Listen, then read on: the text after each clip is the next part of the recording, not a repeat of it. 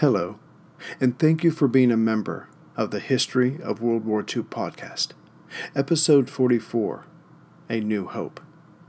David Stirling, the commander of L Detachment, seeking redemption for his men, made his way to the Siwa Oasis, the current headquarters of the British Eighth Army. Siwa is located about 100 miles inland to the south of Sidi Barrani, just above the Great Sand Sea. Upon arriving there, Stirling was able to get the latest on the offensive. It had started out well enough, but then Rommel, instead of panicking, gathered his reserves and sent them around the desert side of the Allies' flank. And thus having gotten by the British main line, his men were able to penetrate 20 miles into Egypt, into Magdalena. The worry for the British command now was, if those German forces turned to the coast and reached it, a major part of the Eighth Army would be cut off. Even the idea of this panicked Eighth Army Commander General Cunningham enough to consider pulling back his armor. Yet C&C Auchinleck firmly believed that Rommel was out of reserves, had used his reserves for this gambit, and now he was in a sticky spot, just as they were. On paper, and if looked at prudently, it seemed more harmful to keep the advance going, rather than pulling back to avoid being cut off, which is exactly what Rommel was hoping for. So, on November 24th, Auchinleck flew to Eighth Army headquarters and attempted to put Cunningham back on the offensive. But the C&C saw how shaken up Cunningham was by the events and the decision he wasn't willing to make. So, on the next day, the 25th, Auchinleck put his chief of staff, Ritchie, in charge of the Eighth Army. Such is command during war. As for Stirling's problems, he believed he had also worked out a solution. Bumping into an old friend from the 22nd Scots Guards Brigade, David put his current predicament to Brigadier Marriott. He needed access to supplies, but given a free hand, he needed to be close to the front, but not too close. And lastly, he needed to be as far away from Cairo as possible. And Marriott delivered. He recommended contacting Brigadier Dennis Reed, who had just captured Jalo with a flying squadron. Jalo is about 300 miles to the west of the Eighth Army's current headquarters, and about 100 miles south of Antilat, just on the western edge of the Great Sand Sea. Reed had made it known he would be operating from there for a few more weeks. Plus, he was an out-of-the-box thinker like Stirling, and should appreciate his objective. Stirling looked for Jalo on a map. It was 150 miles inland from the closest part of the coast, and not too far away from the current front. It was perfect. Making his way to Jalo, Stirling met up with Reed and put straight to him what he was looking for. Reed replied he would help out in any way he could. Then Mars, the god of war, gave David another gift. Soon after talking with Reed, a Major Don Steele, commander of A Squadron of the Long Range Desert Group, arrived to set up his forward base. With him was 30 of his men and about 15 300-weight trucks, either Chevrolets or Fords, especially adapted for the Desert Group. And in those trucks were every kind of supply needed to survive the desert. Just as with Reed, Stirling walked right up to Steele and informed him that L Detachment would arrive soon, and it was their job to take out as many enemy aircraft as possible, while parked and guarded in enemy camps. Would A Squadron ferry them back and forth during their missions? Steele listened to this sales pitch. The long-range desert group's job was to travel far behind enemy lines and gather intelligence and reconnaissance. But Steele could not see a reason why he couldn't help L Detachment while he was doing his own job. The answer was an enthusiastic yes. What helped Steele agree to Stirling's request, besides seeing the value of his mission, was that the LRDG wasn't like the other forces in the British Army. It had only been around for 16 months, and so was not steeped in tradition that could limit its functions. And the creation of the Long Range Desert Group is a fascinating story in itself and worthy of its own episode, which it will probably get sometime next month. L Detachment got its first chance to redeem itself soon after. Turns out that Auchinleck's intervention of not letting the Allied tanks fall back had called Rommel's bluff. He was now in retreat to Gazala, some 45 miles west of Tobruk. And with that, Brigadier Reed, currently in charge of Jalo, told David that he had been ordered to make for the Anguilla-Antilat area. The idea was to push the Axis back to Benghazi, then hit them there, but already have forces to the south of Benghazi, and thus trap Rommel's men, which would end the war in North Africa.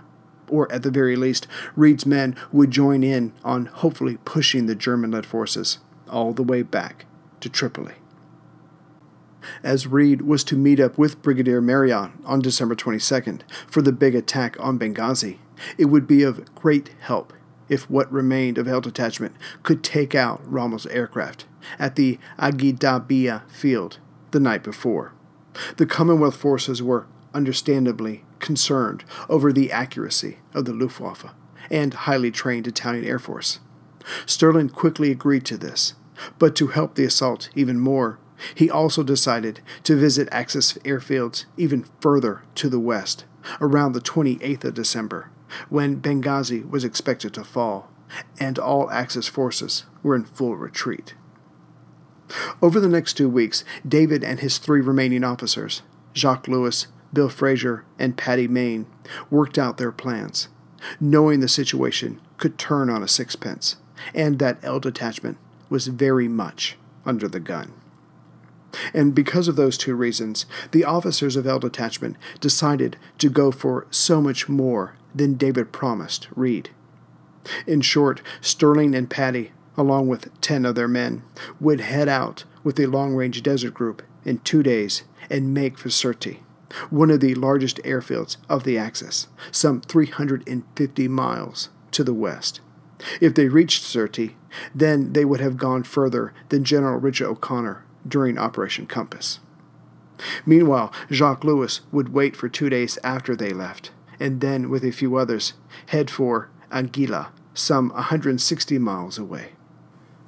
Anguilla is located where the desert dips at its lowest, in between Mersa Brega and Sirte. Both of these groups would strike on the night of December 14th. This left Bill Fraser and the remaining men to, after a 10-day wait, make for Agidabia and bomb the planes Reed was concerned about on the 21st. If all went well, the British 8th Army would see nary an enemy plane during their attack. As planned, Stirling and Paddy headed out on December 8th, in trucks of rose and green that seemed weird at the moment, but blended in well with the ground once they were out in the desert. Over the next few days, the men fell into a routine. They covered up at night, dealing with the freezing weather as best they could. Around 11 a.m. each day, they started to strip off their sweaters and extra garments, and by early afternoon, were down to their shorts and short-sleeve shirts. Around noon of each day, the trucks would stop. Lunch was prepared. Vehicles were repaired. There was always something. Mostly the tires would give out, while the navigator used his sextant to calculate their location. At night, they would stop and lay up. The navigator would again check their location, but this time go by the stars. Before they turned in, the trucks were looked over again. The men cleaned their weapons from the sand that had snuck in during the day. But the very last task done before the men turned in, because it could affect their tomorrow, was using the wireless to get the latest news. On one particular night, Rommel was believed to still be in Gazala, and the 8th Army was currently resting, readying itself for another big push. The long-range desert group normally didn't get any closer than 40 miles to an enemy position during the day, combat not being their objective. But as they closed in on Sirte, and it was becoming dusk, it was decided to use the night to get L Detachment to within 3 miles of the camp before they were dropped off. But just before the last of the sunlight disappeared, an Italian reconnaissance airplane, a Ghibli, flew over them. It circled twice and then headed away. Now the enemy was alerted to their presence and general location. The Italians would be on their guard. Stirling realized this just got a whole lot harder. Because complaining wouldn't solve anything, the trucks kept moving. When they were about 20 miles from their drop-off point, they turned off their lights.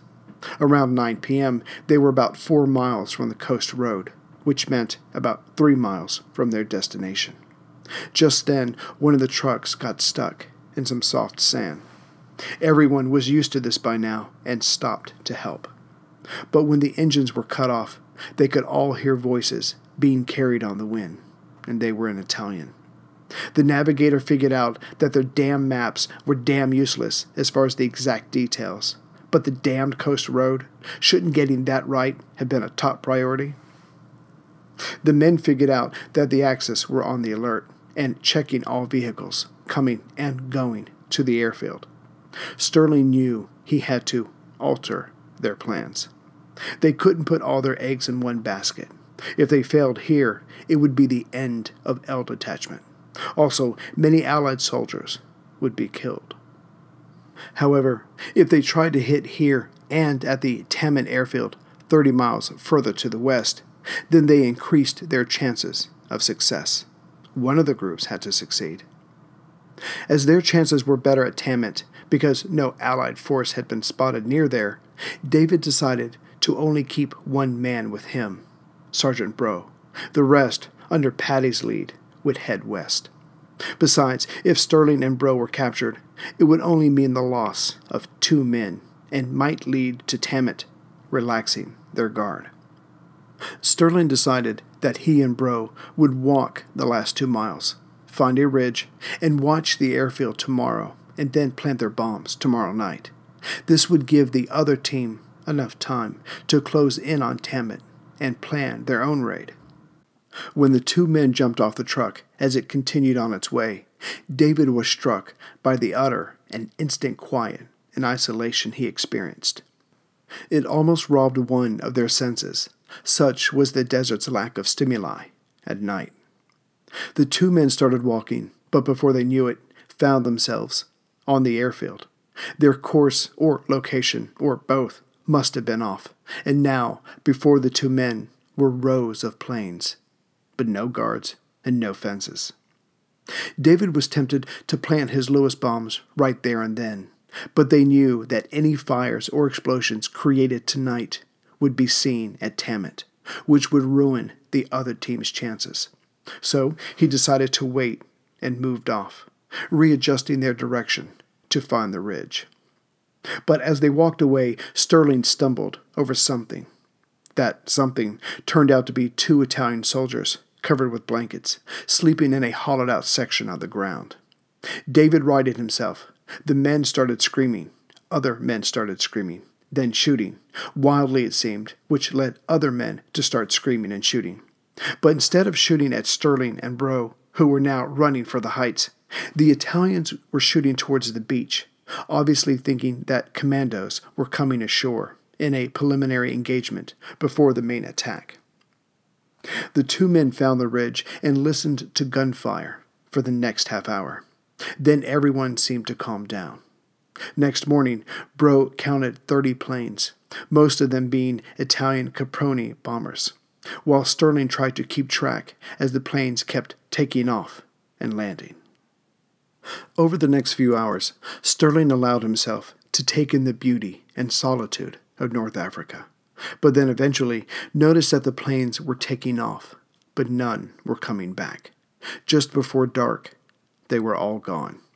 The Italians must have been spooked by the reconnaissance plane spotting the 6 trucks and David's stumbling, literally, into the soldiers of the airfield. As for here, the show was over. There was nothing to do now but meet up at the rendezvous point and hope the other team had a better time of it. But Stirling learned another valuable lesson. Do not approach the target until you are ready to strike. By 10:30 that night, the two men placed their feet on the coast road, waiting for the ride to come along. All the while, their eyes were glued west to see if Paddy's team had succeeded. But just as David was about to give up all hope, a flash came from the west, then a whole series of flashes. Seconds later, the rumbling of explosions could be heard. David was relieved. Detachment would live to fight another day. Bro merely commented, "It almost makes the army worthwhile." At exactly 12:45 a.m., Captain Holloman of the Long Range Desert Group showed up to gather the men. David decided to plant a few pressure bombs on the road, just in case the Italians were scared this way by the explosions at Detachment. Within minutes, an Italian truck came by, exploded, and ran off the road. Stirling had done what he could here. It was time to head the 80 miles into the desert and then wait at the meetup spot. Stirling's group arrived at the meeting point at 8:30 that morning, yet David found himself waiting anxiously for hours, hoping Paddy's men had not been captured, trying to escape. But around 11:30 a.m., rose and green-colored trucks could be made out, approaching. The successful group was greeted by Stirling's men shooting their guns into the air. And successful the group was. Not only did they destroy 24 aircraft, but as Paddy had stumbled upon an officer's mess, he flung the door open and sprayed the room with his Tommy gun. Within 15 minutes, all the men inside were dead, the bombs planted, and Paddy and his men were walking away from the airfield. Then their first bomb went off. Paddy decided it would be best to pick up the pace for a while. Eventually, they returned to walking, as it seemed. No one was coming after them. There wasn't anyone left. Jacques Lewis and his crew met up with David and Paddy back in Jalo 3 days later. Like Stirling, Jacques found that Aguila was only a ferrying point, with few planes. So Lewis decided to improvise when he spied a roadhouse near the coast. Knowing that officers stopped at such places to get the latest intel or their orders, he decided to overtake it and grab whatever officers were there. The plan did not go as expected. One of the more industrious Italian guards spotted the vehicles they came in and shouted an alarm. A gunfight broke out, and Lewis decided that, as their cover was blown, to kill everyone here and see what damage they could do. The damage they did was the following. Not only was everyone in the roadhouse taken out, but a transport plane as well, and a dozen desert vehicles became the new, albeit temporary, homes of many of his bombs. Their ride back to Jalo was unremarkable. As for Bill Fraser and his group, they had left for Agui-Dabia on the morning David returned, and were back in Jalo 4 days after Jacques' arrival. And theirs was the greatest achievement of them all. Coming upon the airfield, the sentries were numerous and cautious. It took Fraser and his company an entire hour, moving a few feet at a time, to get past the airfield's perimeter. More than once, guards came within feet of them as they lay on the ground, trying not to breathe. Yet, once they were past the edge of the camp, it was relatively easy to approach the aircraft. There were 41 in all, mostly Italian CR-42s. The men dashed forward, placing their bombs, but when they got to the end, they found they had run out for the last 2 planes. Although not mentioned earlier, Paddy had the same problem with the last aircraft, but he just jumped in and tore out the instrument panel. Fraser's men did not think to do this, but while still trying to decide how to destroy the last 2 planes, their first bombs went off. Chaos ensued. It was time to go. 37 planes had been trashed and gutted, without a single casualty. Later, but not much so, the men found out that Rommel himself had been at Agui-Dabia that night. Rommel was known to fly himself around on reconnaissance missions, before and after a battle. Did they get his plane? Detachment would never know. Taking all this in, Stirling knew that L Detachment was safe, for the moment.